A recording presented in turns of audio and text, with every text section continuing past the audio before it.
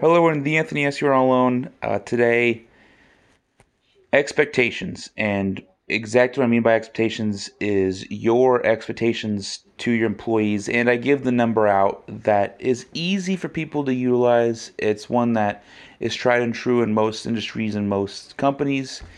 If you have someone that can do it 80% as good as you can, let them do it. And the reason why I say that is because it's better getting 80% and your 100% versus just your 100%. You can do easy math there and make it work out.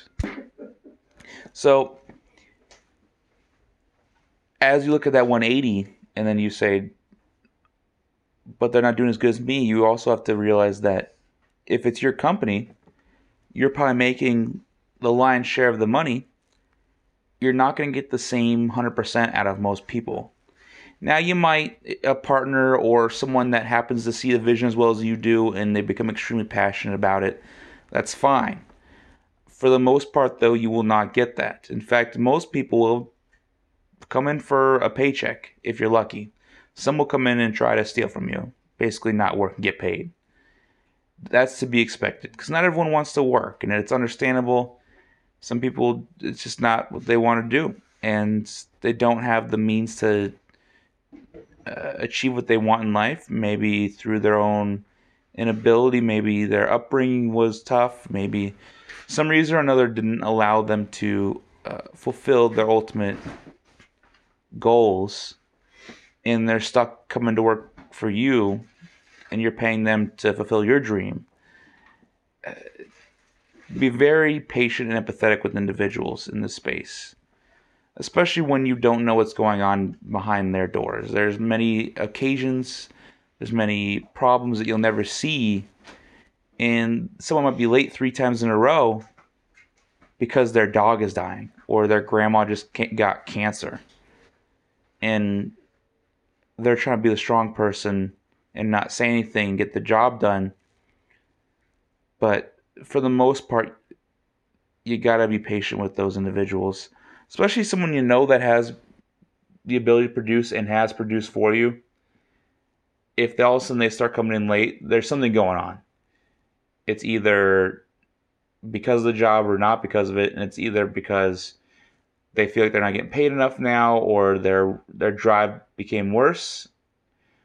Maybe they have a new manager and they really don't like them, or it's something at home. Maybe husband and wife's having issues, kids having issues in school.